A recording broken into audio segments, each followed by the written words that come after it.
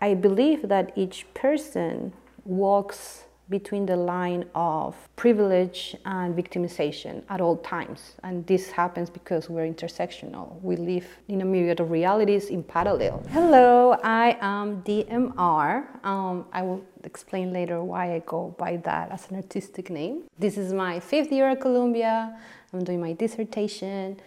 And I basically been in the academic route since I started writing music, because I thought that was the only way to do things. So your teacher tell you have to do my theory teacher is like, you have to do a theory PhD, because I was really good at theory back in my second, theory 3, when you're doing Neapolitan chords, and I was in a role, I love theory.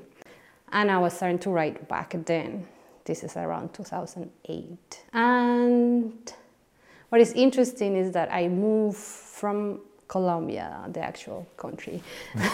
Yeah, because you were from Colombia, yeah. And now you go to Columbia University. And everyone is like, oh, that's so funny. Colombian, going to Colombia. I'm like, yeah, haha, you're so original. Yeah, the first time you ever heard it. Yeah, exactly. So I wasn't trained when I was little. I always was inclined to do artistic things. I did a lot of drawing, and I would play things on there. Briefly, I was in musical theater. There was this thing called MISI in Bogota, which is a musical theater production for kids training kind of thing. And I was there for 2 years and a half. And it's because it got expensive, and it tends to be for more bougie people. And we were just middle class. And I kind of fell in love with marching band. So marching band became my life, and I started playing cymbals. Oh, you were playing? Were you marching with the cymbals too? Yes, in 6th grade. Okay. Yeah, I was in marching band too. I don't know if what you know do you that. play? I played the quietest instrument. I played the clarinet. Yeah. Oh, I don't know. At 12, I was discovering a lot of things, and I was getting into anything I could. I was doing that was my last year doing the musical theater thing. Then there is this Spanish kind of ensemble called Tuna.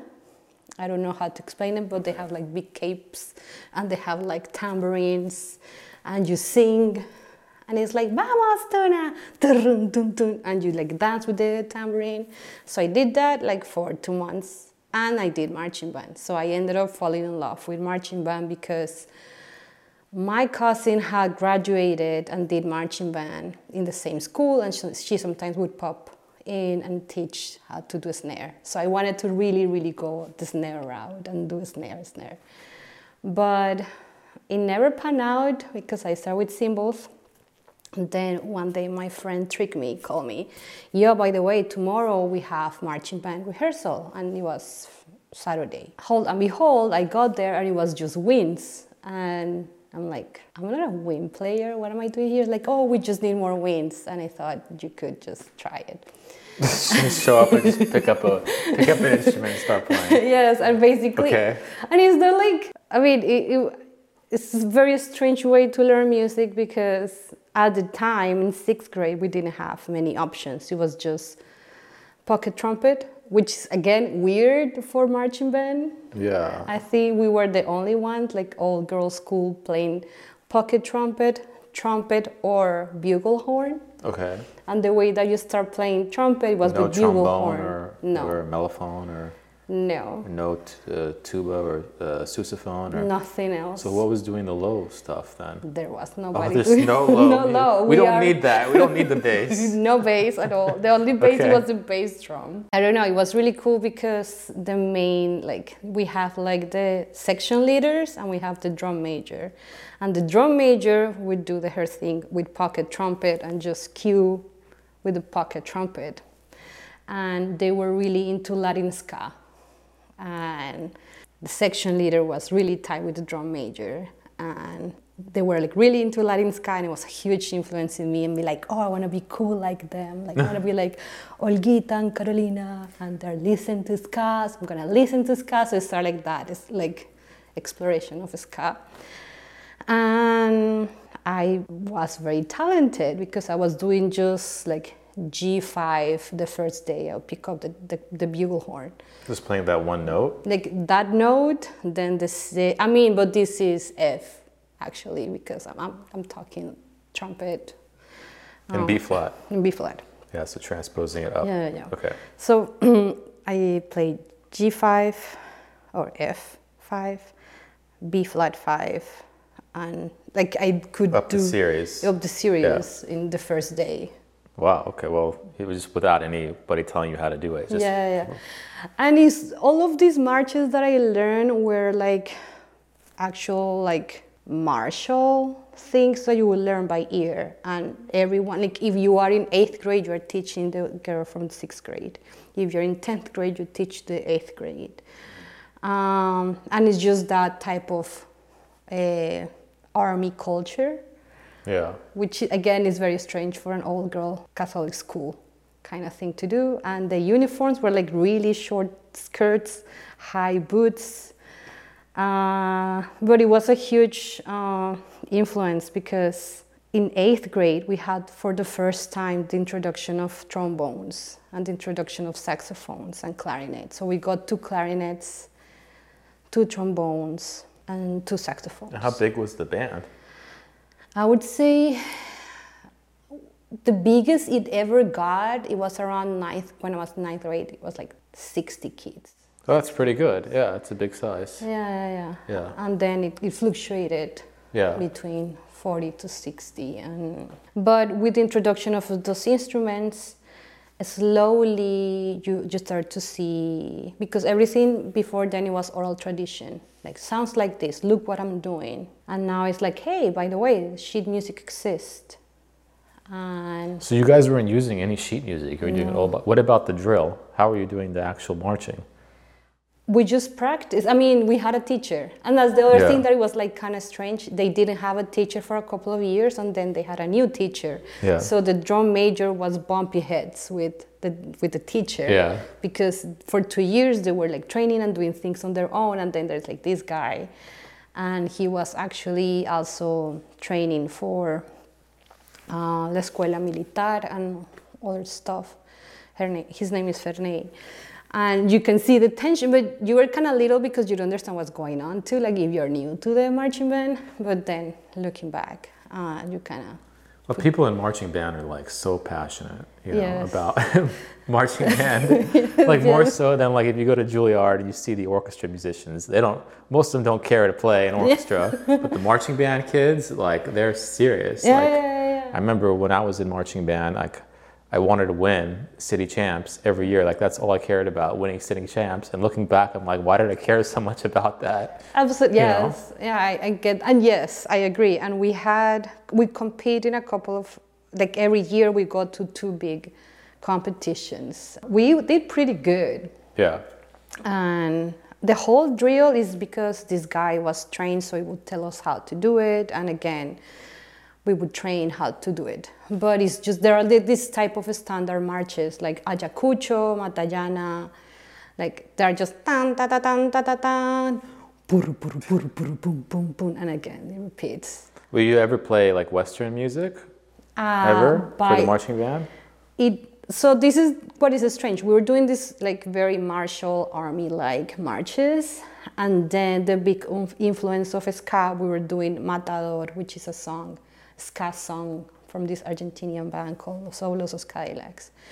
And that was just so ingrained because of the culture of the section leaders and the drum major. And then we added another song by them, Mal Bicho. And then we started to do like more, when the introduction of these instruments, we started to do cumbia, we did Sal Si Puedes, no, Boca, ta ta ta ta ta ta ta ta ta ta ta ta ta ta ta. It's not Sal Si Puedes. It's you're going to get me copyright strike. Boquita Salada, I think, doesn't it? Oh, God, I forgot. But were you thinking ever when you were doing all this musical stuff, like with all these kids? Because I know that for me, it was always like, I always had composing in my back of my mind, but I always like didn't really want to like put that as the front and center thing that I do. It was like always like very like self-conscious, like, oh, you know, I play this instrument, but this is not really what I want to do. I rather write for all of you. Did that ever cross your mind while you were in band, or was composing like a bit after that? I feel that what really changed my life in band is feeling accepted in a group or being part of a culture of friends. Because like all of my high school friends that I still talk to, most of them were in the marching band. Like Ana Bolena did clarinete and also was one of the, I don't know, that's more British, but the little stick that they toss around. And the rifle people, the color, not the color guard. But similar to color guard. Like a dance team. There's a better word for it, but I know what you're talking about. But the people that have like not the musicians, the more the choreography part of it, the dancers. Yeah. But yes, but this is like and I remember this a lot is because this teacher showed us, oh, this is a British tradition, and he would show us that, and I can see it, like it just like you can see. I mean, I'm sorry I don't have the reference. I know. It's okay. So Ana Bolena was a clarinet player, and there was like this huge drama about the new instruments because I wanted to play sax, and they were like, no, you're a really good trumpet player. We don't want to lose you in the trumpet, so you go to relearn anew. And I was really pissed. I'm like, I wanted the saxophone. And the trumpet is like probably more needed in a marching band than saxophone. You can't really hear it as well. Yeah, absolutely. And so with these new instruments, we start to see music sheet. I never really liked the music sheet because I relied a lot on my memory.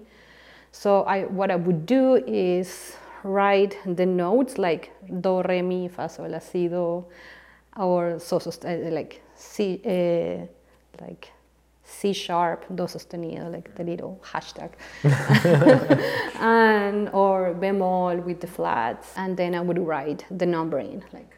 So you knew the solfege, you just didn't know what it looks like with standard music notation. Yes. So you know do, re, mi, fa, sol, you know all those things, but you didn't know that, okay, that dot on this line is sol.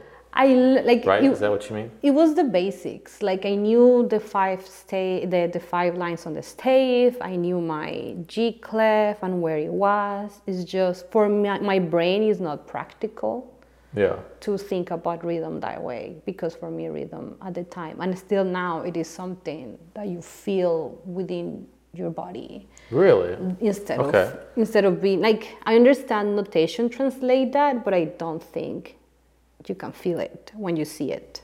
Mm-hmm. I feel like all the senses in music are, maybe it was my training that visually I could not connect with my body, like seeing a visual cue to say my body to do something, it never made sense. Like for me it was something, you feel it, you learn it, you do it. Mm-hmm.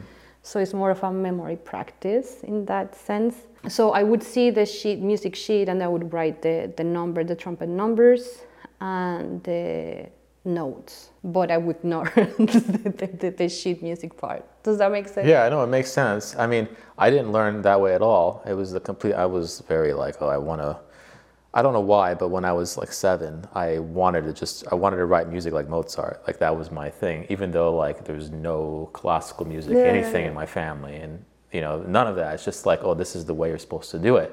You have to learn how to read. So when I played piano, it was to read the music. I didn't even care. I didn't want to compose anything until I could read the music. It wasn't like, okay, here, give me a piano and let me just improvise. It was like I had to know what I was reading, and that's always been ingrained in me from the beginning. So to hear like this, for me, is like actually a breath of fresh air. And a lot of people at Columbia are like this, at Columbia University, are like this, that they don't, I'm actually a little bit jealous of it, because I am like so held to the page and what I write down, that's it. And like, it kind of blocks my mind off to other possibilities. But while I was at Juilliard, it was the opposite. It was like everything that you want to do, you need to make sure you precisely write it down, and you need to explain it.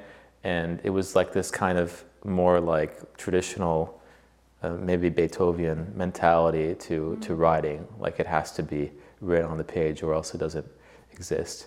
which actually is funny that I say that because he also didn't put a lot of metronome markings and dynamics and things like this. A lot of them were like this as well. So it's, I mean, I feel it could be, I don't know if it's a cultural thing, but I mean, when I say culture, I mean the group of people that are immediate in your like your social context. I'm not saying like the country or religion or and also because when these new instruments came to marching band, I was becoming the new leader section for the woodwinds, for the winds in general.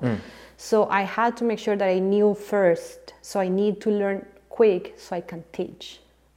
Oh, right, because you got to teach the sixth graders coming in.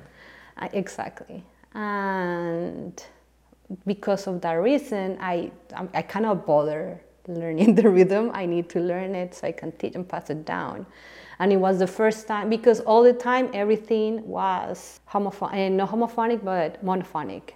Like we don't have, like, I don't know if like there was no harmony? No harmony, it was just notes? Like percussion and monophony. Yeah. So like the tan da da tan da da tan. In our marching band then, it was just everyone, like every bugle horn, every pocket trumpet and trumpet was playing the same notes. Wow, okay. That's very different than than any other wind band I've heard. Yeah, it's always like 4 or 5 parts going, counterpoint sometimes going on. And then in 8th grade, it was like introduction of second and third voices, which is also like, oh wow, this is also possible. Yeah. And from then, I really got into it, and I started like listening to ska songs from Los Elefantes, Dr. Crápula, La Savera Matacera, like all of these,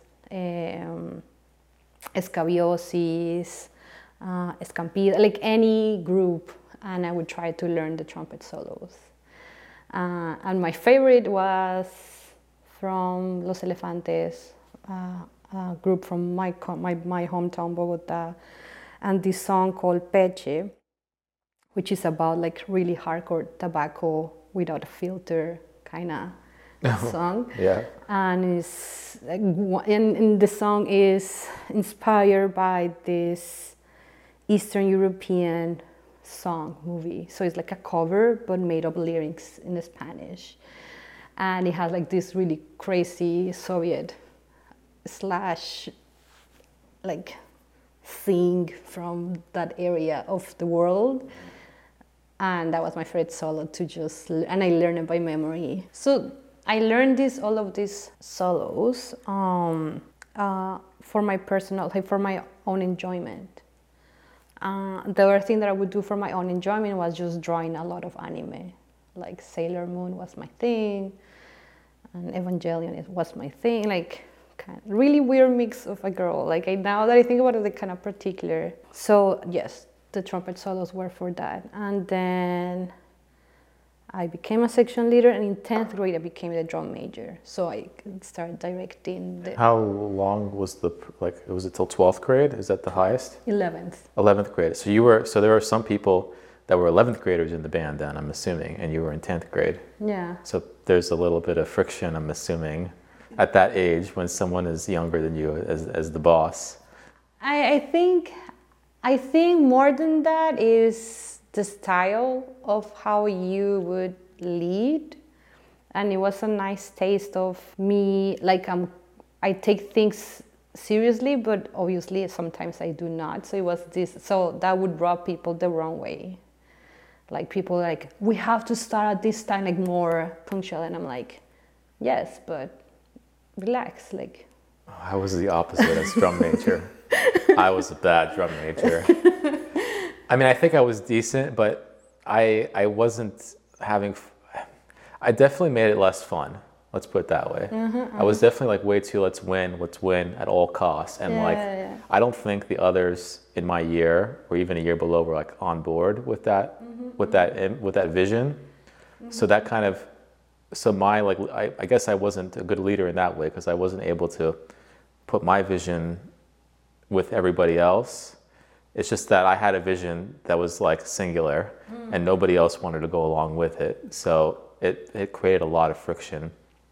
in terms of like, just people didn't like. I used to get along with everyone before I was drum major, and then as soon as I became drum major, like I can always feel that there was some tension, and I just didn't know like what to do. Like I didn't have maybe I don't know what it was, but I just you're 17 years old at that time. You don't know how to lead. You're 17.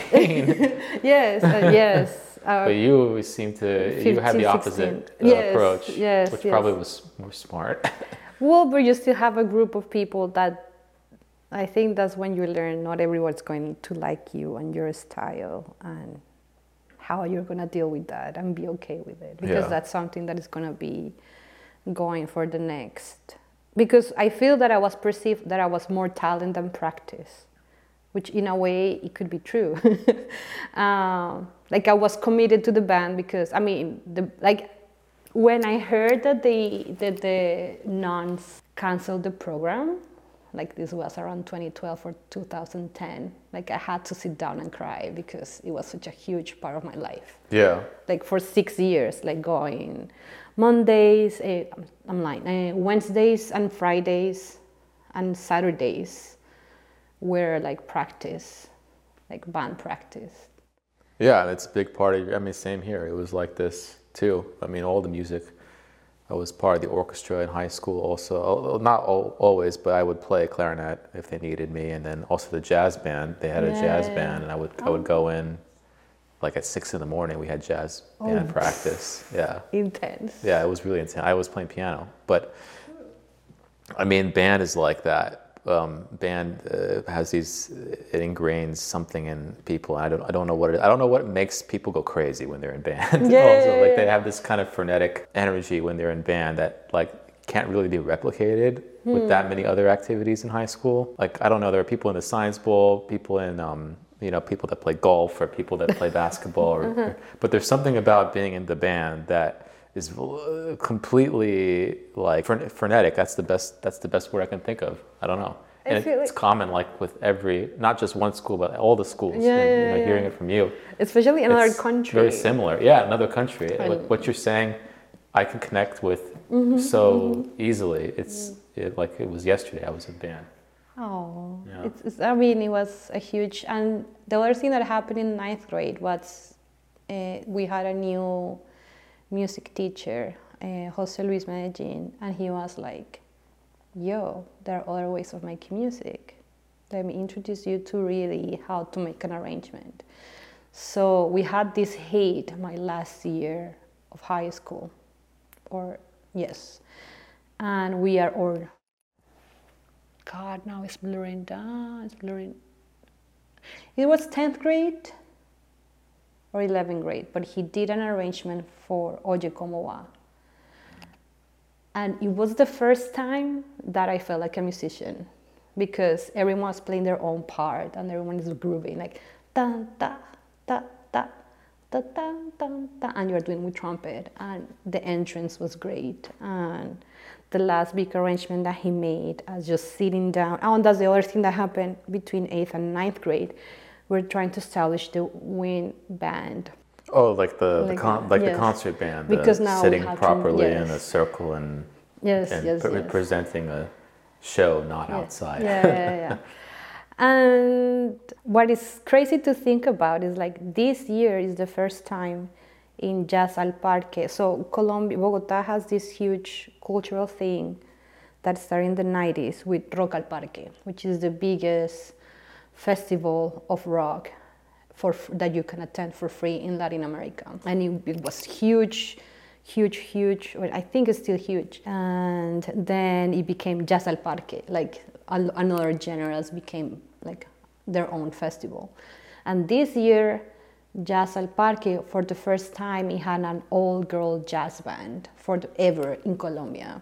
Okay, wow.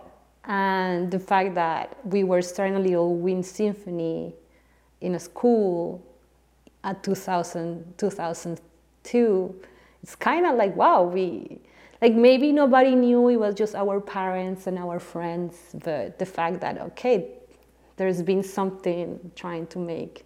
Yeah, some, not improvement, but development maybe is the right word for it. Yeah. And it's like, wow, it's good to see that now in Colombia, they're doing these like projects. And I mean, like growing up in this way is because I mean I grew up in the States, so I like these Western instruments are all that I knew. I never thought, okay, this is just the instruments that we play. I mean, did it ever cross your guys' mind or your girls' mind, I guess, that these are not our instruments. These are like foreign instruments that we've just been handed. Like I'm so curious because you were there and then you spent a lot of your life in the U.S. So now that all kind of goes full circle. Well, at the time, I didn't even know that. I mean, I knew Mozart and Beethoven existed, but I didn't know about Haydn. At the time, it was just like, I'm doing this for fun. Let's see what it is. I like music. Like, I wasn't thinking about... And it's like, oh, I'm good at this. Why I should continue it? So I never like really thought about political or issues with music. I would think about it more in the broad sense of international affairs. You know, like I would like my school was really good at humanism, geography, geopolitics. Why? I don't know, but... but and the American schools are not known for this. I don't know. So I knew like the US and Europe, and because education at the time, it was like, yes, Cristobal Colon discovered America, and then it's like, no, actually, no, that's not how it happened. So we learned a little bit about that it wasn't discovered. But I never, at least in school, we never were taught to tie it together back to music, to really see it critically, or we're just hanging out, we're just grooving. Right, and these just happen to be the apparatus that we're doing it by. It almost doesn't matter what it is you're holding. It's just something that is binding you guys together and making some kind of sound. Yeah. So, I mean, one thing interesting that I heard from you, I was watching an interview that you did about Beethoven. And I thought it was so interesting because I have a very similar kind of thing that happened. I mean, you were, I don't know if you remember you talking about this, but you were saying that there was some song that you heard in Colombia. There was a melody and you associate it with that particular song. But really, it's a song. It's a piece by Beethoven, and you didn't know that that this was a Beethoven. I would love to hear a little bit more about this because I have a very similar thing with Mozart. I see. I don't remember what piece is this, but I think if I remember correctly, or what is coming to mind right now is there is this really huge Mexican comedian. Called Roberto Gomez Bolaños, and he would do sketches of this vecindario, or like these scenes from the hood, or like neighborhood kind of setting. He would have like the kind of comedy, like a comic, funny Mexican superhero.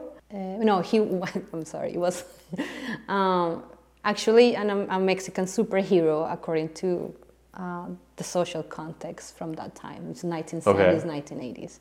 And the opening is Beethoven, but it's in a synth, like dun dun dun dun dun dun dun dun dun dun dun dun dun dun. Well, it might be out of key, but kind of like that. And it was really playful. I never thought it was Beethoven until like discovered, I don't know, 10, 15 years ago. So you heard that the actual Beethoven, you're like, wait, hold on, there's something going on this here. Is like, and I don't know if I might have heard it, but I think I read like, oh no, this actually the producer, the guy, the creator of El Chapulín Colorado, which is the name of and El Chavo, like Roberto Gomez Bolaño actually picked this song. Like he knew where's it coming from, we never were taught, because again, we think strings and pianos are older music. Right. But this was a thing in the opening, so it was hard to connect the dots. Yeah, I mean, I just heard this rap song.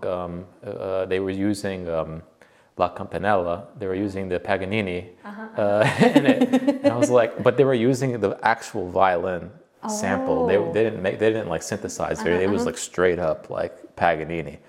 It sounded crazy. I mean, it sounded good, but it was still like, you know, people don't care about, you know.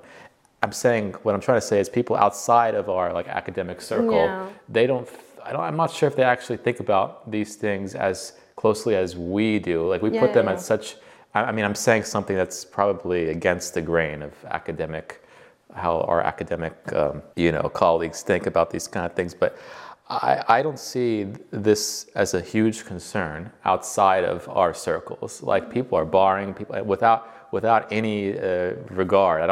Whether it's right or wrong, I don't know, but they're doing it. And there's this other example of a Jay-Z song, Big Pimpin', that uses a like sample from an old Arabic song from like the 1940s. And the first time I heard it, I was like, what the heck? This is Arabic music, and it's Jay-Z, and it was weird. But you know, that's what it was. He just took it and that was it. But there was a little bit of a lost veil, but it was settled and things move on. Nothing happened to Jay-Z. He's still like a billionaire, and you know he's still doing, like, he didn't get canceled for that. You know, so I just think it's really interesting to hear, you know, this Beethoven story when you said it in that interview. There was this Fayrouz song. Fayrouz is big Lebanese. She's a huge Lebanese singer, and she has this song. It's like all in Arabic. I don't remember the Arabic lyrics, but it's like straight up Mozart, you know. But nobody over there knows it's Mozart. You know, they think it's Fayrouz. When they hear it, it's like, oh, that's Fayrouz. You know, that's not Mozart. And it just became Arabic music, just like that, because Fayrouz sang it, and like she took it for herself. It's almost not like I wouldn't even call it like Westernization. It's almost like she took it and made it her own, instead of like, oh, she was colonized, you know? So it's just, I mean, did Jay-Z took this sample from Fayrouz, or that's a difference? No, it was a different artist. I think it was Abdul Halim Hafez. Yeah, different person, but it was from earlier on, like the 30s, 40s, and it was just the musical background. It wasn't the no voice in it. Yeah. Well, what is very interesting about Mozart, and this really, like, how I see or try to listen to Mozart really changed when I went to Turkey this past winter. And I went to this cultural center and they were displaying Turkish music. And it was a sheet music and it was the manuscript. And I started like sight reading in my mind. And I'm like, hold on, this sounds like Mozart. And then it's like Mozart, Rondo, the Turkish March, Idomeneo. And I'm like, hold on, Homeboy was borrowing from here. And I'm like, why? They have a different tuning and they have different scales. And it's like Mozart is making this his own, like the influence. Especially at the time, the Ottoman Empire was big. It was like revered. That was the thing. Yeah. And it was the huge central culture. All of this. You have Muslims, you have Christians, you have Jews trading there, more broadly cultural center, and a lot of more interchange with Germanic lands. So I can see, like, now I try to, when I listen to Mozart, I try to look for the Turkish thing. Right. Because I'm sure he was borrowing from it. Yeah, it was way more of an influence on the global culture than Turkey is now, for example. Yeah. And I'm like, wow, like how interesting would be to listen to Mozart with a Turkish tuning system. Like, would it be closer to actual Turkish classical music, or like I wanna know what that sounds like.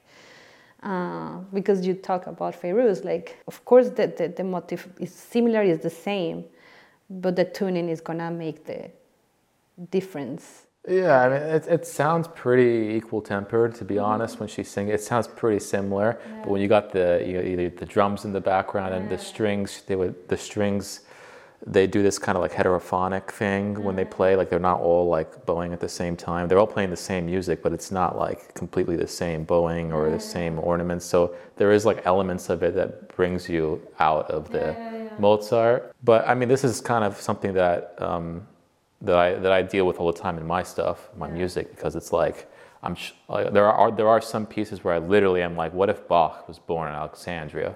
You know, like what if he was actually born there and like he had all the talent that he had, you know, in Leipzig, but he was just in a different place. Like, what would that be like? And you know, so I put those questions in my mind, and it's more like an exercise more than like thinking about geopolitics or thinking about like the implication of what I'm doing. It's just like a fantasy in my head, like and trying to make it reality. So that's why I think, you know, maybe it's a little against the grain, but it's like I feel like all these things are fair game for anybody to use, no matter where you're from, as long as you have some sort of reason for doing it and not like just to throw paint at the wall or just to cause like a fuss. Like you actually have some kind of fantasy. I think that's a word that Haas uses a lot, like having a like literal fantasy or spirituality around it, something like almost otherworldly about why you're doing this, because like why else are we composing? Like it's like there's more music is not really needed, right? You know, we have so many thousands, millions of hours of music out there. The other thing that I've learned, like just going about that, I've been watching these Vice documentaries on how this song was made. So you have like the song, you have Wasn't Me by Shaggy, like you have Cisco or Shaggy. So it's looking really a little bit like, it's really nice to see how a song is produced in a very pop culture like, because what you find is that somebody else has done something similar with the same motive and you're bringing it to life, and then you see another person adding another thing and the other person adding another thing. And the funny thing about the song is that the violinist kind of created his own and just the intensity of the song, and then how these two guys, like just one mistake that this song that these two guys made was the base for the song, and that song was meant to be shared with Michael Jackson and not with Cisco, but that was a mistake and Cisco liked it, and it's this whole drama, and then you add the violinist and how the video, and it's like, I want this half step modulation climax, and then when you listen again to the song, it has this huge more value, because it's a group of people teaming up and getting ideas, and they have like, they were sued by Ricky Martin's group because they quote "Living la vida loca."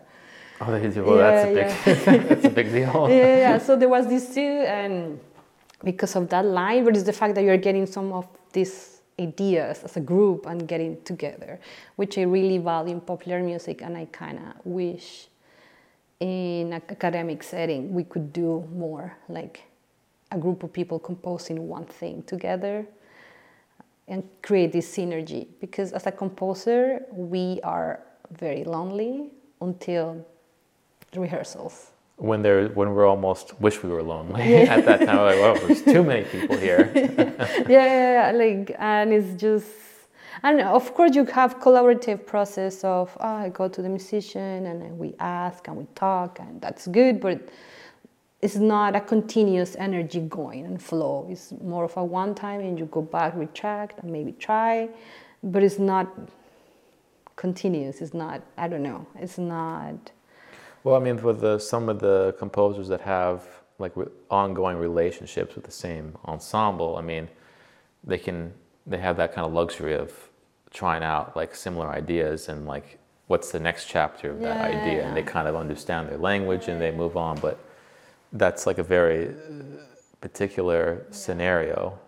Yeah, and I feel that's been harder to establish in academic settings, I know that I'm passionate about academic settings or ensembles. Like, it's hard to be a musician in the US. Like, to keep up an ensemble, it's a whole full job. But also you have to teach so you can eat. And you also have to go to gigs so you can eat. And of course, one person cannot do it all. Like, you cannot do it like direct an ensemble, be the artistic director of ensemble, play in other ensembles. And like, I understand why there are some like cracks, because everyone is doing what they can with what they have. When you say cracks, you mean like they're not they're thinning themselves out, so some parts of their thing are not as good as you would think that they would be. Yes. I think I know what you're saying. Like, you're a teacher, you're a director of an ensemble, you're a composer, you're maybe a sound engineer on the side, but like maybe people notice that, oh, you're not like showing up to your teaching on time, or maybe not grading. And like everything takes priority, again, with the time you have when you can do it. Yeah. So also, being an artistic director for an ensemble, you have to do PR, and PR is social media, and social media is an all job, a whole job by itself. That if you have to schedule your posts, then the whole admin thing, like You don't have to tell me. You don't have to tell me. It's a lot of work. And so I think because we are all where we are, at least in academia, we're so thin out, we cannot create this energy, collaborative energy, as intensely as we could. Yeah, I noticed that too. I noticed that everybody, including myself included, we're like kind of like in our own silos.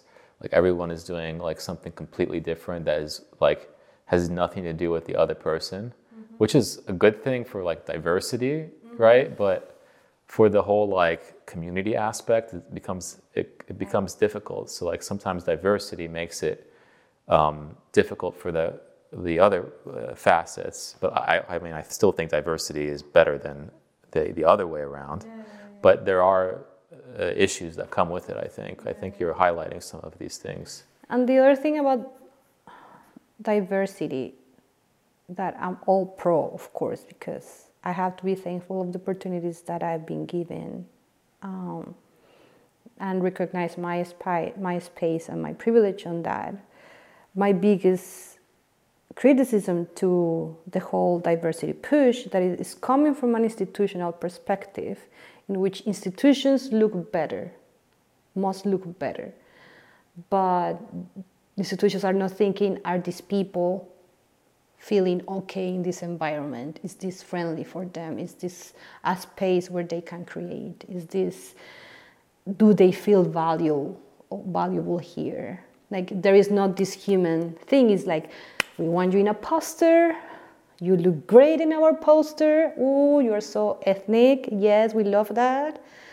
And yes, we are diverse. And the poster doesn't show many realities behind, which is like, maybe the person doesn't feel comfortable in the environment. Maybe the environment is actually very hostile. So it's not centered on the people who need the support. It's centered on how the institution looks. And that's my biggest criticism with the whole diversity push, which I strongly believe should be shifted to the needs of these people who we are trying to include. Yeah. I mean, on the other side of that, I'm not playing devil's advocate, but just on the other side of that, because I've met with a lot of these, especially orchestra, because I do a lot of orchestra, is these people that work for orchestra, they also struggle, and I'm talking about the admin, they also struggle with what we were talking about earlier, that they have to also wear a lot of hats. So then the cracks also start to happen with those folks. So we think as these composers that are like basically freelancers, right? In this space, because we're just, or even if you want to say independent contractor, we're there and then we're out. We come for a week and then we're out. And then, not to play devil's advocate and all of that, because what you're saying is definitely true. But from their side, I can also see it because I've met a lot of those people, and they also have to wear a lot of hats, and the cracks start to go through, just like what we were talking about earlier. And I actually was talking to a conductor very recently, like in the last couple of weeks, and I remember telling him, you know, you guys, we were talking about the diversity situation also with him. He's not, like he's from another country as well, and you know, so he and I kind of agree, kind of align in some of these things. But I was telling him, you know, your job is not to make program decisions or like to decide like who your guest should be. You're the conductor, you know. You're supposed to be in charge of the orchestra, and you already also, whether you like it or not, are in charge of bringing money to the orchestra because you're the face. So you have to be with the patrons, and I mean that's just part of the job of being a conductor. And then on top of that, you have to decide on what the music is going to be for the next 2, 3, 4 seasons, who your commissions are going to be. How are you going to do that? Like how are you going to actually do that in a fair way? Because there's no way you have time to sit there and listen to 500 pieces. That, you know what I mean? And so I was telling him that I don't know why orchestras don't, I'm not trying to just say this about orchestras, but that's what I have experience with. It's like, why don't they just hire like a new music advisor? You don't even have to pay them that much. It's a part-time basis, you know, like a few hours a week or whatever it is. And these people have their ear to the ground. You know, like if you were like a new music advisor for an orchestra, it doesn't have to be the New York Phil or whatever. It could be anything. It could be because there's so many great regional orchestras in the U.S. as well, or you know, even in other countries.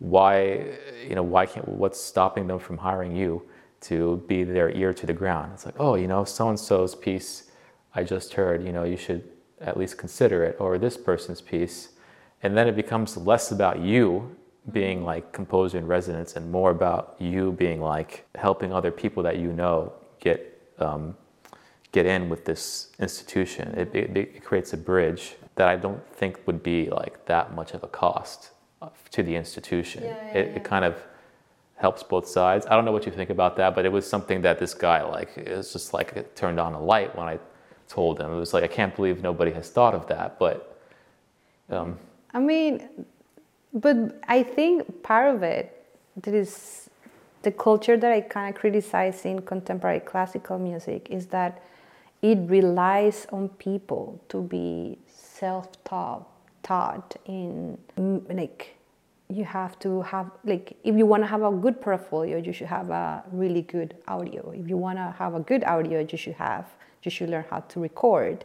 You should know how to mix, you should know how to edit and make it as professional as possible.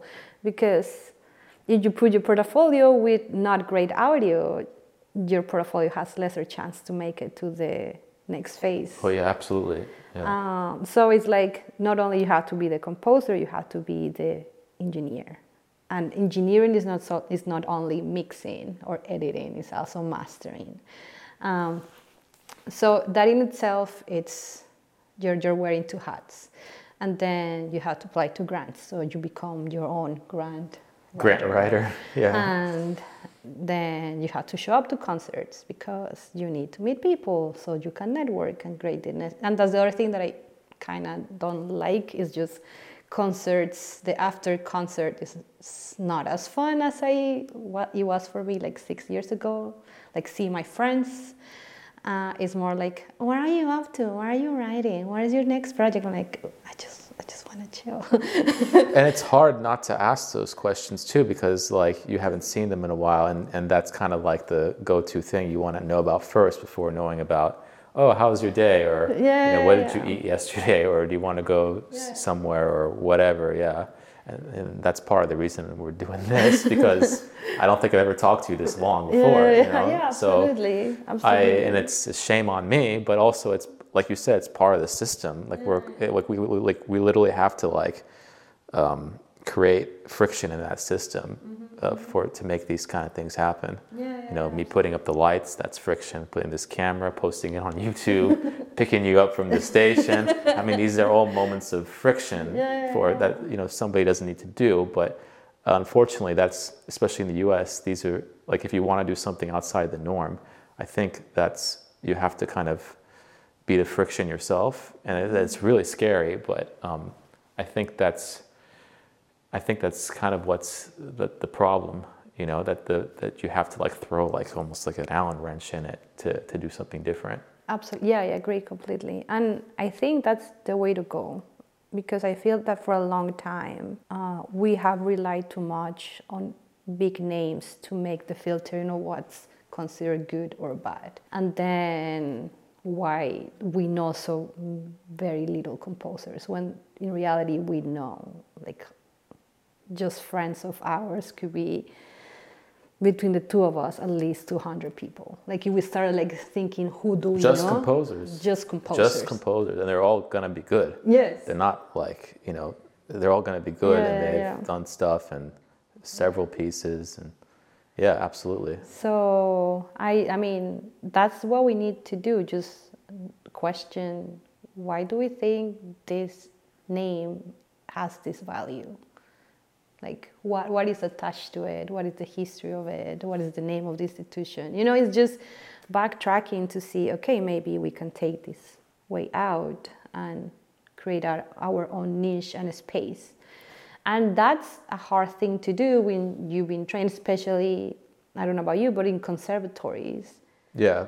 You need to do 4-part writing, you need to do a score reading. And yes, these things are super valuable and they're great, great skills. And yes, it will make you a better musician. But why do we stop improvising in the 1700s? Because we rely too much in the score. And now we have this huge improvisatorial movement, and then classical musicians are, I feel like, they're catching up. Yeah, myself included. Yeah. If you tell me to improvise, when I was in jazz band, I was asked to improvise, and it's so embarrassing. I took, I put all the chords up there with the voicings that I wanted, and I never improvised the voicings, even when I was comping, and like I'm definitely one of those people that I can't, like, if you tell me to improvise, I'll be like, oh God, I don't know what to do. Yeah. It was never part of growing up in this like conservatory mindset. And that reminds me of another person that was really important when I was at the Boston Conservatory, and that's Pierre Hurel, this French pianist that taught improvisation for classical musicians. And it was just like, let's jam. And he would have a system. And he would say, okay, the first class, if it is like 10 or 12 people, it's just like 2 groups. And we're gonna play just one note, and you're gonna pick one note only. You're not going to know which note is everybody playing, but you're just gonna play one note, and you're gonna treat it as the most careful thing. And like it's your child. And when you bring your child to the school bus, you need to make sure he has everything he needs. A little scarf, and he would do like these kind of signs, very cute. And I took this class like 2 or 3 times because you can retake it. And each semester was different because the people change. And you start like opening up your ears for the other note the other person is playing. And as class advanced, you added more notes. The professor added more notes, so it was just 2 notes or 3 notes. And then the ensembles became smaller. And did the idiom, I hate to use that word, the idiom of the language, did it ever like sound like anything in particular, like any school of thought, like, or like how did that, I'm like once you start adding more notes, people start to gravitate towards like sounding like Mozart or sounding like Coltrane or sounding like? It was a moment. There were, like, one of the funnest one is when I did with my friend Cliff. I remember he was there and I was playing the piano. And I started doing a childless thing, like dun, dun, dun, and it became this machine, and people started just going along and responding, and then the machine broke down. So the idiom, I mean, that was one way. It felt like a moment of music, a moment of experiencing sound and appreciating the sound. And that was one of the most successful moments. Another time, this huge trombone player, fantastic player, really knew his jazz. So I was in the piano again, and I was trying to do sparse things because, of course, I've been trained in contemporary classical music and then just going strange. Yeah. Other sounds. Yeah. And he just started doing like these huge jazz licks, and everyone, like the rest of the people who were improvising, did not like try to keep up, but because there was an imposition of idiom, people didn't know how to. Yeah, that's exactly what I was thinking of. And that was more of and the cool thing about this class is that at the end of each improvisation, everyone should give their opinion and feedback in the most kind way. So you're learning to sit down and be audience and listen, like deep listening, and learn how to give feedback in that kind, like ask questions and give feedback in a kind way. Like, I would like more of this, like, and you can agree. And one of the feedbacks for that particular moment of this kid playing jazz was like, we have to understand that music works like a language, and as a language, there are many. And because you choose this one, not everyone knows that language, so they could not answer to you. And I'm like, wow, that's... Yeah, like if you're like speaking Spanish here and I'm speaking English the whole time, it's like, what the heck is going on? Yes. And it's like maybe someone who knows both languages can understand. Yeah. But again, it's that made me start thinking about diversity and like more than diversity, inclusion. Like, yeah, the inclusion part of it is the part that I think kind of gets dialed down compared to the diversity part, which is very interesting. Because you mentioned about the institutions before, how you of course it was diverse of them to bring you on, but you didn't feel included. Exactly. So there is a reason why it's diversity, equity, and inclusion. I mean, that probably that last part is the most important, because you can be any person and still not feel included. Exactly. Exactly. Yes, I absolutely agree. And that was the first time, that was the first time that I understood why that every time there is this huge thing happening in the world, it happens to be tragic. And everyone that is a classical musician, older, I would say, or that are just or beginners, and they go and quote Leonard Bernstein, and you're gonna make louder and better music, and you know that quote? Yeah, of course, yeah. And I'm like, first of all, music is not a single language, like everyone. It's not, everyone thinks it's a universal language. So, no, it's definitely, this is the most ridiculous thing ever. It's like, what do you mean classical music? Like, no, that's the least, if anything, because you have to know how to learn how to read. Yeah, there is that connotation that it's classical music, it's the universal music. Whereas, I mean, music, for music's sake, is generally universal. I mean, every culture basically has some version of music. But I think when they say that, they're meaning classical, music, right? Oh, yes, and that time is just, okay, music is not a universal language, and we cannot codify it as such. I was going somewhere. But also, I mean, when people are posting on social media and stuff like this, I mean, that's the other part of it. And the other part of why I'm doing this, and I don't really post on Facebook I do. I post pictures of this dog here on Instagram. I mean, that's what it's for. You can't have real discussions. And I see people posting about really serious stuff on Instagram, Facebook. I'm like, this is just not the way to talk about these things, and TikTok and whatever. I mean, is this the way to talk about these things? I don't know, but to me, this is at least a step in another direction. That's the beauty of YouTube, because of the format. Like, the format could be expanded, and it has more nuance, like a conversation. And you can see the whole grayscale. Right. Like, it's not, this is what's happened here, and this is what you can do. And then you just slide the shot. I just can't. And I think also there's something that those things do to your brain that maybe because we're a little older, it didn't really hit us as hard because like we didn't really get Facebook until we were like in high school or something, middle school, maybe college, yeah, high school for me. Yeah, but it was like, so it probably didn't affect our brains as much. At that time, Facebook wasn't like what it is now. And we didn't have Instagram and TikTok and all that stuff. So I don't know, our brains probably weren't as affected. But I mean, I could see it in my younger cousins and stuff like, you know, this stuff is not great. And what is this going to do to us and our music? Because we sit there and we make these pieces that are like, they're not 3-minute long pop songs, you know. Even like I've seen 6-7 minutes, which is a short to us. This is a long piece to people.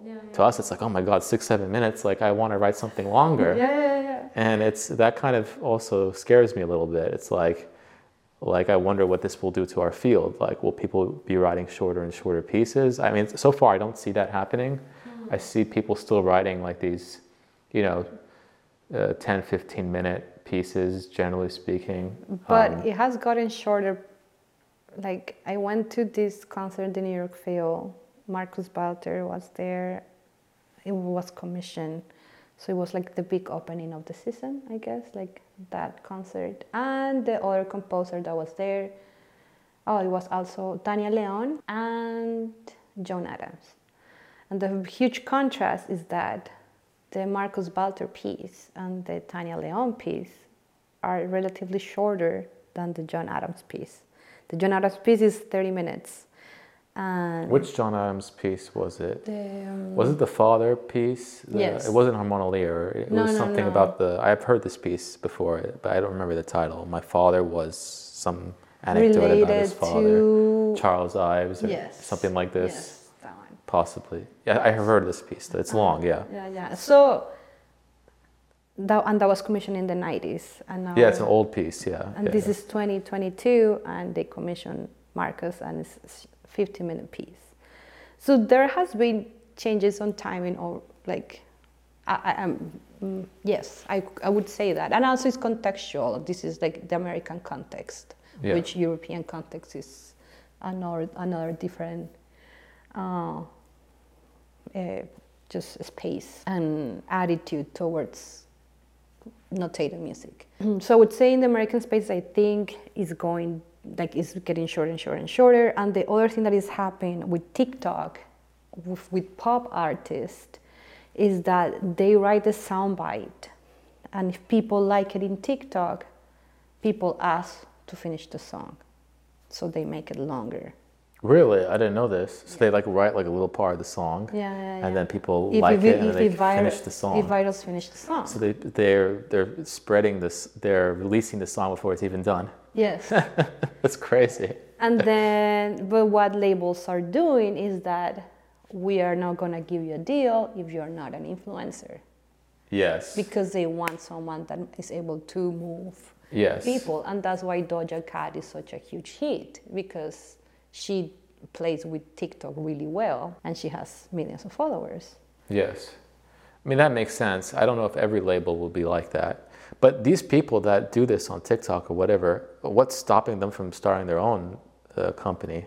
Why do they even need to be with a label? Like, what do they need that for? But this is very young people that don't know the industry. Yes. That they're just trying to make music. But I'm just thinking 5-10 years down the line, like what's stopping these people from having their own mini companies? I mean, like Chance the Rapper does this, you know? I mean, and I mean, I feel the same way with us as composers. You know, I wonder if there's a time where composers will become influencers or this kind of thing. And I'm just spitballing here, you know, who the heck knows? But and they start their own publishing houses, or they're doing they become institutions. They're the ones commissioning. They're the ones like having the cards rather than like an orchestra or like an academic institution. Like, to me, that's the positive part about all of this stuff. Yes, absolutely. Is that it takes the power back to the creators. I mean, but then, like you said, it takes someone that sees that they cannot do everything on their own. Like, they're going to have to hire people, and then they become a business and an institution and themselves. And what is going to stop them from becoming like an academic institution or an orchestra, like what's going to stop them from becoming the thing they wanted to replace? So this is the kind of stuff I think about, No, absolutely. And it depends how ideology, like it depends on your ideology, right? If you are more financially oriented, which is, I'm not saying that is good or bad or wrong or right. There is no such a thing. It's just... Well, everybody is financially oriented. Yes, we all need. Yes. We all need to have some money to do what we do. But I would say the attitude, like for example, Murad and I, my husband, great master engineer. The details down below. Yeah, down in the description below, of course, and DMR's SoundCloud and website down in the description below. We have different attitudes when it comes to work. I'm the type of person, I do my work, I get it done, and then I'm chilling. Like, very transactional in a way. I don't know, it's because time has passed. When you say chilling, do you mean like during the time of the day, or like you work like, I don't know, 2 weeks straight, all day, all night, and then like you take like a week off? Kind of. The latter way, not the... No, the latter, yeah, the second one that you said. The second one, okay, so like more like burn yourself to the ground and then get a fire out of that, exactly. Phoenix out of the ashes way. Yeah. Like so I'm more the former way now. That's good. Yeah. I don't know, maybe it's an ADHD thing.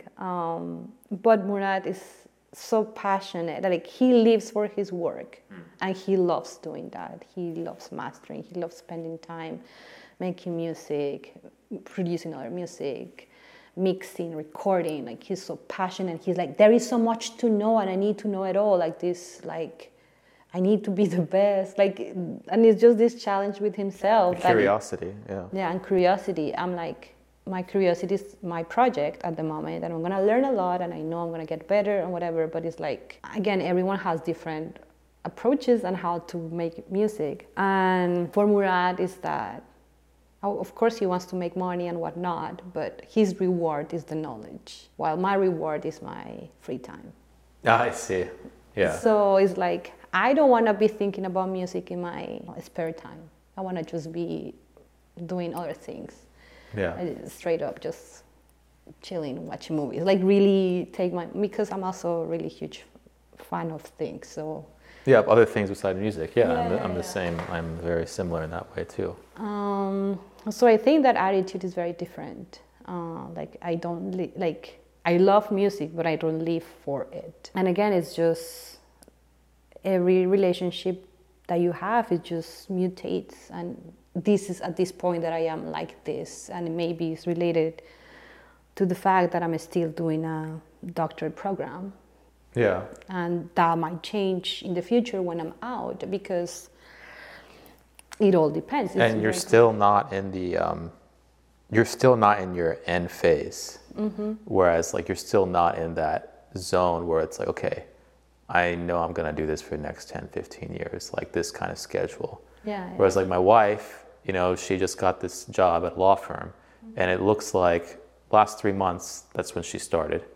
And to me, as the husband, mm-hmm. I am like, I'm in the ebb and flow of it. Like I feel like, okay, now I understand her schedule and how she works, and now I'm like kind of molded around that, which I actually like because it gives me a lot of freedom to do this and whatever I want. Mm-hmm. And I think that's the big problem with artists, that especially when there's two together, mm-hmm. is that it's not that they're both artists, that's not the problem. It's that there's this, like what you're saying, this constant change of what are the priorities in their art and what, and of course the financial part of it is part of it too, but it's that first part is like the scheduling mm-hmm. is always different. The priorities of what you care about in that time are always different, because that's part of being an artist. And there's like, it's very difficult especially if both people are not in that, I don't know, end phase is kind of a weird way to say it, but like this, at least a constant phase maybe is a better thing to say, So, I mean, sometimes like the older you get, well, that's the hope that I've been into the Taylor Swift album. Like I get older, but not wiser. I mean, the idea is that you get wiser. Anyways, I just remembered that. In any case, the older you get, or the how you grow with your career. It's something that you have to accept. Like, you have to accept the attitude that you're in at that moment and stop struggling and judging yourself. Like, I'm not this type of composer. Like, I admire so many composers because I feel I lack those traits. That's an interesting way to look at it, though. Because, like, I don't know, like, composers with huge careers that are so invested, and the only thing they talk about and post about is being a composer in academia. And I'm like, I really admire that, but I cannot be that. That's also not reality. Yeah, nobody knows what I do besides this. You know what I mean? Or actually, probably nobody knows what I do, period, because I'm out here in New Jersey. Nobody knows what I do. I could be just out in the backyard with Ivy the whole time. Yeah. Nobody, you don't really know. No, well, yes. You know, you see it on, that's the thing about social media is bad for our brains, is that it creates these, I don't personally think that's very healthy. And at least for me, when I see other people doing things that like what you said, like, oh, I can never do that, or, I don't know, my first reaction, maybe it's just the way I grew up, my first reaction is, okay, how do they do that, you know? And is that something I actually want to do? And then I either do it or I just say, oh, that's not for me, and I just never think about it again. If that makes sense. I don't know if I can come up with a specific example for that. No, I think I got you. But yes. For example, like somebody gets signed with a publisher, let's say. I'm like, you know, that's really great for them. You know, I'm really happy for them, but I don't think that could ever be me. You know, and I would look into it first. But okay, what is it actually like to be with the publisher? All right, they take 50% of your, of your royalties. They're going to take 90% of your sales. All right, they're going to have control over what your next commissions are. Oh, you know, you always have to check in with them, and the relationship is always like they're the superior, like you're like their subordinate. It's not the other way around. Like, you're working for them, not the other way. And I'm like, you know what? That doesn't jive with my personality or what I want to be like. So that publisher thing is out the door. Like, for me, at least in my mind, like I don't care. It's not something I build towards. Like, it's just out of my system. But I looked into it. Like, actually, what do they actually do? Like, that's not for me, out of my system. So every time I see somebody getting published or whatever, it's like, okay, that's great for them. That's probably good for their situation, but it's not for me. It's not like I don't get this feeling. I'm like, oh my God, like I should be. Why is it not me? You know, I don't get that. But I don't get it like that. I'm like, wow, they're so great. I really admire they're like that. But I don't know. Part of it, I think, is fear of commitment. Like for example, I don't wanna publishing house. I don't wanna tie it down yet. You know, like I wanna see my options. Yeah. But there is a downside of looking for your options. Yes, then you're kind of like in no man's land. Exactly. When you're doing that. So you kind of have to decide, okay, what am I gonna do now? And you gotta stick with it. Yes. And then if it doesn't work out, then you kind of rehash things. But I guess because I guess my brain does work in a business way. I mean, for sure, because like when you're in a business, the plan is to stick with the plan. Yes. Like if you keep changing plan, you have no plan. Exactly. So stick with the plan for X number of years, and even if it's feels like it's not working out, you know, you have to stick to it. And then maybe 3, 4, 5 years down the line, all right, did this work? Did this not work? And be very honest. And if it didn't work, out the door. Yeah. Like with this thing I'm doing with the YouTube thing, you know, it's been 6 months. So far, it's going pretty good, you know. Yeah. But you know, maybe in a year it'll die, and then I'll be like, you know what, this was fun. I had enjoyed myself, but let's see. We got to move on if things are not going in a positive direction. And boom, out. At least I tried it, you know. Yeah. So. And the other thing is that I actually do enjoy teaching, and I've been doing a lot of. This year, for some reason, NYU didn't have enough TAs. So they asked Columbia, and I'm like, okay, yeah, why not? I mean, I should be taking my dissertation year off, but I'm also, I just decided, why not? I want to connect with other people and see what it's like to be in another institution. And I realized that I do have, when you project a lot of your traumas onto something. So in NYU, I felt more accepted. Why? I don't know. Than I do with Columbia. Like when you're teaching or just in general? In general. Oh, interesting. Like even teaching and in general. And maybe it's because the attitude in the university is a little bit different. Like Columbia is very competitive, and again, I'm not saying this is right or wrong, it's just how the culture in the university is. It's the Ivy League also. Exactly. When people get into an Ivy League school, it's like, I'm in the Ivy League. Yeah. And NYU is a lot more chill. Like, I'm here to learn. If I learn well, good.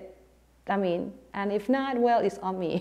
Yeah, USC was like that too. Yeah, USC was like play hard, work hard kind of mentality. Yeah. And I'm more that. Like, I felt that my attitude fits more like with NYU as a culture. That Columbia, I'm like, okay, I always thought that I was on the wrong for not feeling welcome at Columbia. I'm like, no, it's maybe part of it, yes, it's the culture, but it's also my attitude towards it. Like, I feel that also I'm more open with NYU because I don't know, it felt, there are things that I cannot explain, but it felt that more on my, okay, this is the type of university I would like to teach, for example. And I'm okay that it's not like Ivy League, or because I value my comfort in that sense, like feeling a little bit more included, feeling that I don't have to be like the best all the time, look all my awards, and it's just like I want to take my time, I want to digest. Yeah, and you value your like day-to-day life and not your resume. Exactly. Yeah. Even though you still will have Columbia on your resume. Well, and that's the other thing. I mean, I think part of the that all being said, by the way, you still will have this, and this. But it's not like you're not. No. I do. I mean, of course, I cared. And when I got into grad school, I got into UCSD, which was my dream school. Yeah, it's great for composition. A lot of people don't know, but UCSD. People always ask me, "Oh, I want to get into UC." Like people contact me, "I want to get into USC, UCLA," and that's especially if they're on the West Coast. I'm like, "What about UCSD?" It's so great. Hello. Yeah, and that was my dream. I got in. Like, I got like the notice a week after. Like they were like, "We want you. Call us if you get somewhere." At Columbia? No, at right, UCSD. Okay. And I was like, the first time I just felt accepted. Like, I'm like, I want to go there. Did they offer do they offer a package there? Yeah. It's not as much as Columbia? Now it's a lot better than what they offer me. But it's also cheaper to live out there. But not as... Not really? Well, La Jolla is pretty expensive, yeah. La Jolla specifically, yeah. And I got into Cornell at Columbia and got waitlisted at CUNY. So it was pretty decent. Yeah. For the applications. And were you so there's a lot of people now that are applying to school, so maybe they'll skip ahead to this part. I don't know, this is pretty late in the thing, but I'm glad you're talking about this. Were you in Columbia, like the country, before this, but you were in Boston before this? Which one was it? I was in Boston. So I did the marching music in Columbia, then I moved to Miami, did my undergrad, and then I moved to Boston to do my master's. And I stayed another 3 years. Yeah. And I was a barista in Boston when I was applying to... So there wasn't that as much difficulty as if you went straight from, Columbia to the U.S. Like you were already established in the U.S. Yeah. So like for people that are trying to go to like an American college, I guess you did go to an American college from You went to the college in Florida. Yeah. Straight from there. So there was a way in, and then once you got in, you found a way to stay. Yes. Yes. So. Sorry, I'm backtracking, but I think this is super important to talk about. Something about my trajectory that I found really special is that I have a taste of every single American university experience, because I didn't go to a college, I went to a community college because I didn't know English, I didn't speak English, and they're like, you need to start somewhere. I was supposed to go and do 11th grade and 12th grade. In high school, because in Colombia we graduate in 11th grade. Okay. And my parents were like, well, but you need to do the high school here so you can do better transition. I'm like, okay, I do half a year more of 11th grade and whatever. And I'm ready to go to the school. It was a hot mess. And then the principal is like, we cannot accept your daughter. And my parents are like, what? Because she's already graduated. She has a high school degree. We cannot accept her. She needs to go directly to college. And my dad is like, what? Yeah, why don't you go to Miami-Dade? And that's like the funny thing about Miami, like an inside joke has been Miami. Like if everything fails, you go to Miami-Dade. Oh, really? Miami-Dade College. I love the college so much. But that was 2 years, like a community college? Yeah, well, it was longer for me. Yeah. So I spent a long time in English, and also I was taking all the music classes, but not the requirements. Did you have to take the TOEFL? I took the TOEFL. Didn't pass it, or? Because of the high school thing, I had to take it twice to make sure I was able to transfer to another school. So after Miami-Dade College, I went to Newell School of the Arts, and it's not associated with the Newell Symphony. Right. Yeah. You have no idea how many auditionees would go to our building, and it's like, no, it's not in downtown. It's actually Miami Beach. You need to go to Miami Beach. Yeah. Good luck. Good You're luck like there. half an hour there. You're already late. Yeah. So, Newell School of the Arts is a partnership between University of Florida, Miami-Dade College, Miami-Dade High School, because this program is a combination of high school kids and college. It's really weird, but again, fantastic place. And I transferred there, so I had to do a TOEFL because I applied to University of Miami, and I applied to Newell to do my transfer so I can get my degree, because you know how community college work. That you just have 2-year program and then you get your associates, which I did, and then you transfer.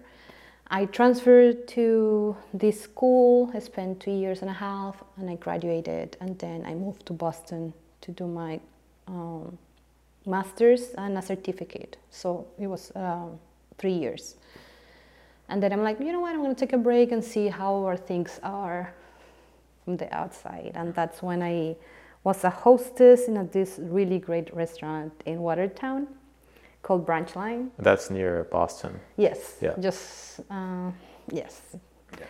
40-minute walk from my house, which is not bad. 40-minute walk is not bad. It's not bad. I mean, sounds bad to me, especially in the winter in Boston. Oh yeah, I mean, it wasn't that bad. I had fun being a hostess and walking 10 minutes to the bus to take it for 50 minutes and drop me off, whatever it needed to be. And then I became a barista at Pavement, another really good coffee shop. And I spent there the next 3 years. And then I met my husband during those 3 years. Yes, and then he's like, what are your next steps? And he kind of pushed me. You should go to grad school. Really? Oh, it was him that pushed. Yeah, I mean, it was in my head. In your head, you needed that support. Yes, that extra push. What is really beautiful, my relationship. Like, he is a person. He is so great because after I met him, he's like, "Yo, by the way, Philippe Hurel is coming, and he's giving lessons. Are you free these times?" And I'm like, "Yes." And he's like, "Okay, you have a lesson with Philippe Hurel. Peace." And go to Josh Feinberg's office at this, whatever. So I got a lesson without being at BU. Back door. So again, if you're a barista, you don't get any support, and you have like community matters because of this reason. Someone that gives you the little push and gives you a little, hey, why don't you do this? Or this is a way that I can help you. And it's nothing big, it's just... But you were like composing, because I mean, obviously you got into Columbia after this, so you must have had a portfolio. I mean, you must have had stuff going on to get into Columbia. Yeah. So what was going, like how did you transition from that to like all of a sudden you're in this full blown like, DMA program? So there were two things. So part of it was Murad who helped me getting private lessons with composers, visiting composers at BU. And the other thing that really helped me, it was my mom helped me pay 2 festivals. Like summer festivals. Summer festivals. Yeah, because they always cost. They cost. Yeah, and it was basic because I'm a Cancer, and all the festivals are in summer. So it was like, birthday? Can you help me with this in my birthday? Yeah. And that was the other big push that would help me update my portfolio and meet more people and network. And again, this is a position of privilege, right? Like, my mom was able to help me with that. Well, I mean, that word bothers me because privilege to me connotates that it came from somewhere that you didn't work hard for it. And your mom, obviously worked for every dollar that she saved up. So it's like she saved it for you. She had it for a rainy day, and it happened to be you needed it at that time. And then at some point, you will also give back. So it all goes in a nice little circle. Yeah. But that's the thing about diversity and equity that I kind of disagree how people are thinking about it, or how it's perceived by institutions. That I believe that each person walks between the line of privilege and victimization at all times, and this happens because we're intersectional. We live in a myriad of realities in parallel, right? Like if I'm a Latina, but I'm white Latina, it's a very different reality than a Black Latina. It is what it is, and I have that privilege, and it's something that I didn't ask. It's not. But I could also be, I'm a Latina, poor of me. And no, it's always walking that fine line and getting comfortable with what feels uncomfortable. Like, yes, my mom worked hard and helped me, but there are other people that cannot be able to do that.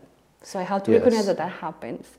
And it's just a recognition of that privilege than saying my mom did not work hard for this, or that I did not, because again, I was working full-time of payment. So I would have to wake up at 5, have my shift 6 to 2, and then my free time, it was writing music.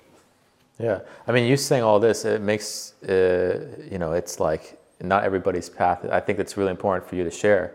Especially now because people are applying, and like not everyone's path is the same. Mm-hmm. Not everybody grew up with big conservatory training or like a lot of piano lessons every week with like the top people or any of this stuff. Like it was kind of like really a grind for you. It sounds like, and you didn't even know you were going to do. Like it was not even on your mind to do a PhD.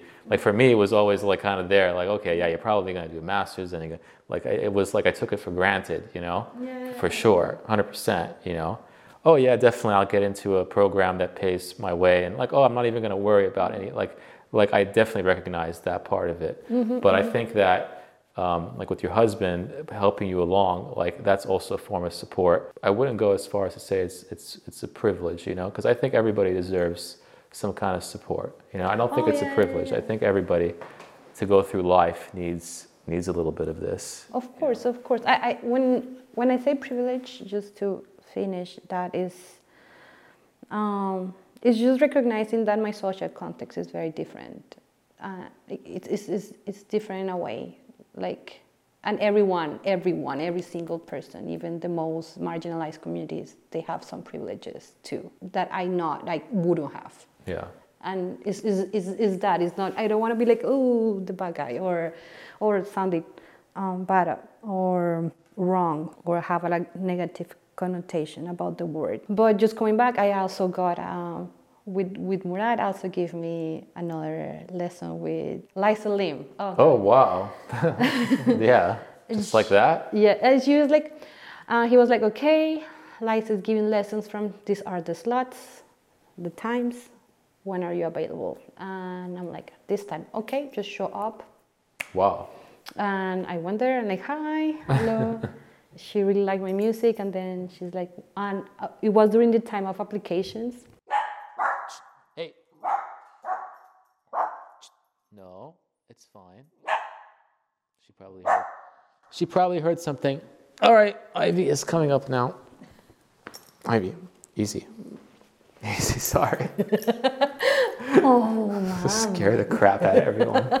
I know. You don't like talking. You don't like when people talk. So this is Ivy the mini dachshund. She has an Instagram, by the way. That's what Instagram is for. Showing this thing. Shh. Come on, easy. All right, let's see if she calms down. And she liked my music, and she's like, so where's next? And I'm like, I'm just applying to doctorates. Where are you applying? And I'm like, oh, I'm doing the typical like Harvard and Columbia and UCSD, Brandeis, CUNY, Cornell, and that's it. Let me hook you up with Haya Chernow. Oh wow, okay. And I'm like, yeah, I'm gonna email her. I'm gonna professor at Harvard. Yeah. And I got a lesson with Haya. So it's just one person can make that difference in your life. Just that little support of, hey, I have access to something. And those lessons were vital, because when you are of the conservatory, you don't have access to professors, especially if you're like a barista. Right, yeah, I mean, especially out of school. Yeah. So those lessons were like definitely richest lessons I had during that time. And I I really like that, not having lessons all the time, but like just a really impactful one that can make the change. And that kind of led you to think that, okay, I would like to keep doing this kind of thing. Yes. So that's why a PhD program type of thing would fit your... And it got between UCSD and Columbia, and that's just coming back to the thing about ideology, because I kind of went tangent on that. My dream school was UCSD, and Columbia was just, this is gonna get me more opportunities. Yeah. So in a way, I feel like I had to betray one of my core values, or that's how I interpret it.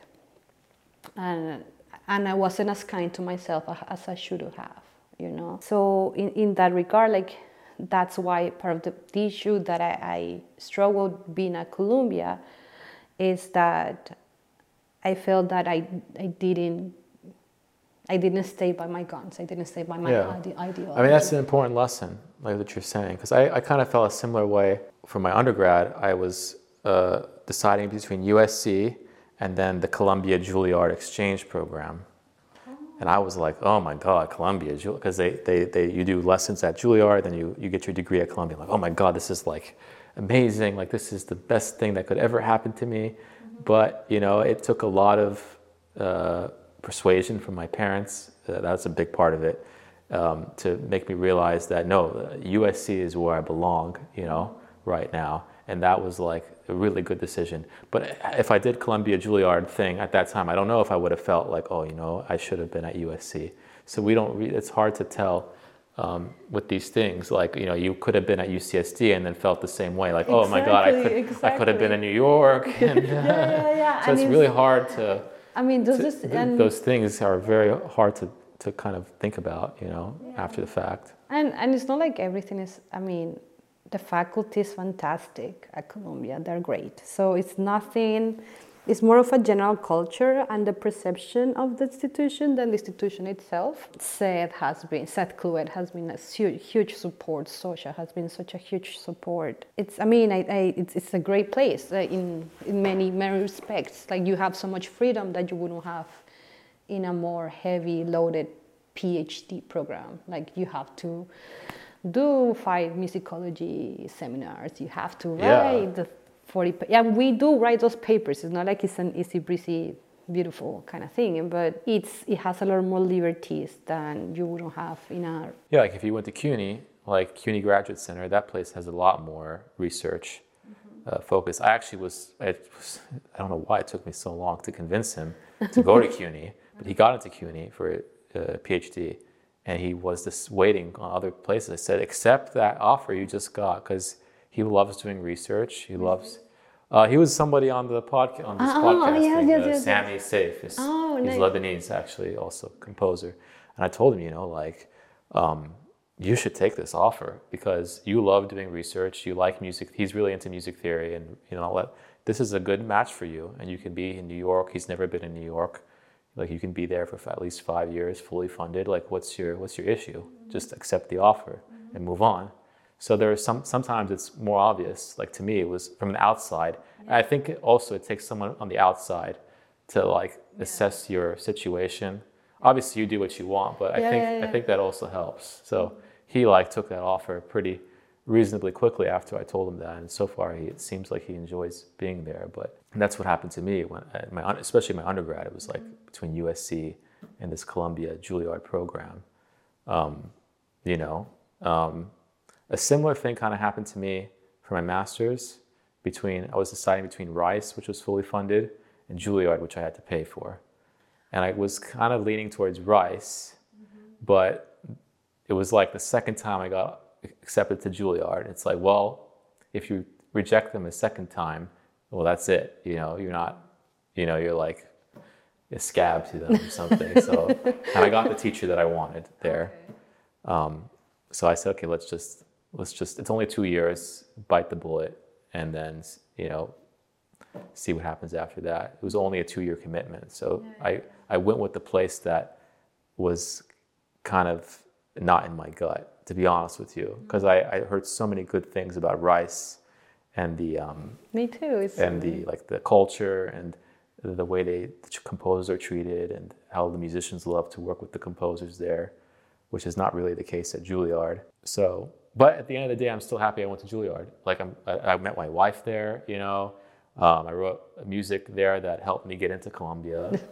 So it was a net positive. You know? So I always try to look at it that way, I guess. Like, what were the positive things that I got out of it? And I think, you know, Columbia did a lot of positive things. Yes, absolutely. Yeah, definitely. Yeah. So anyway, well, thanks again for being here. You know, it's amazing. First Columbia guest. Hopefully we'll have more. And there you go. That means we're done for the. All right. Her details are down in the description. You can hear her music. And thanks again. Thank you so much for having me. It's been so lovely. Thank you. Thank you. It's been great.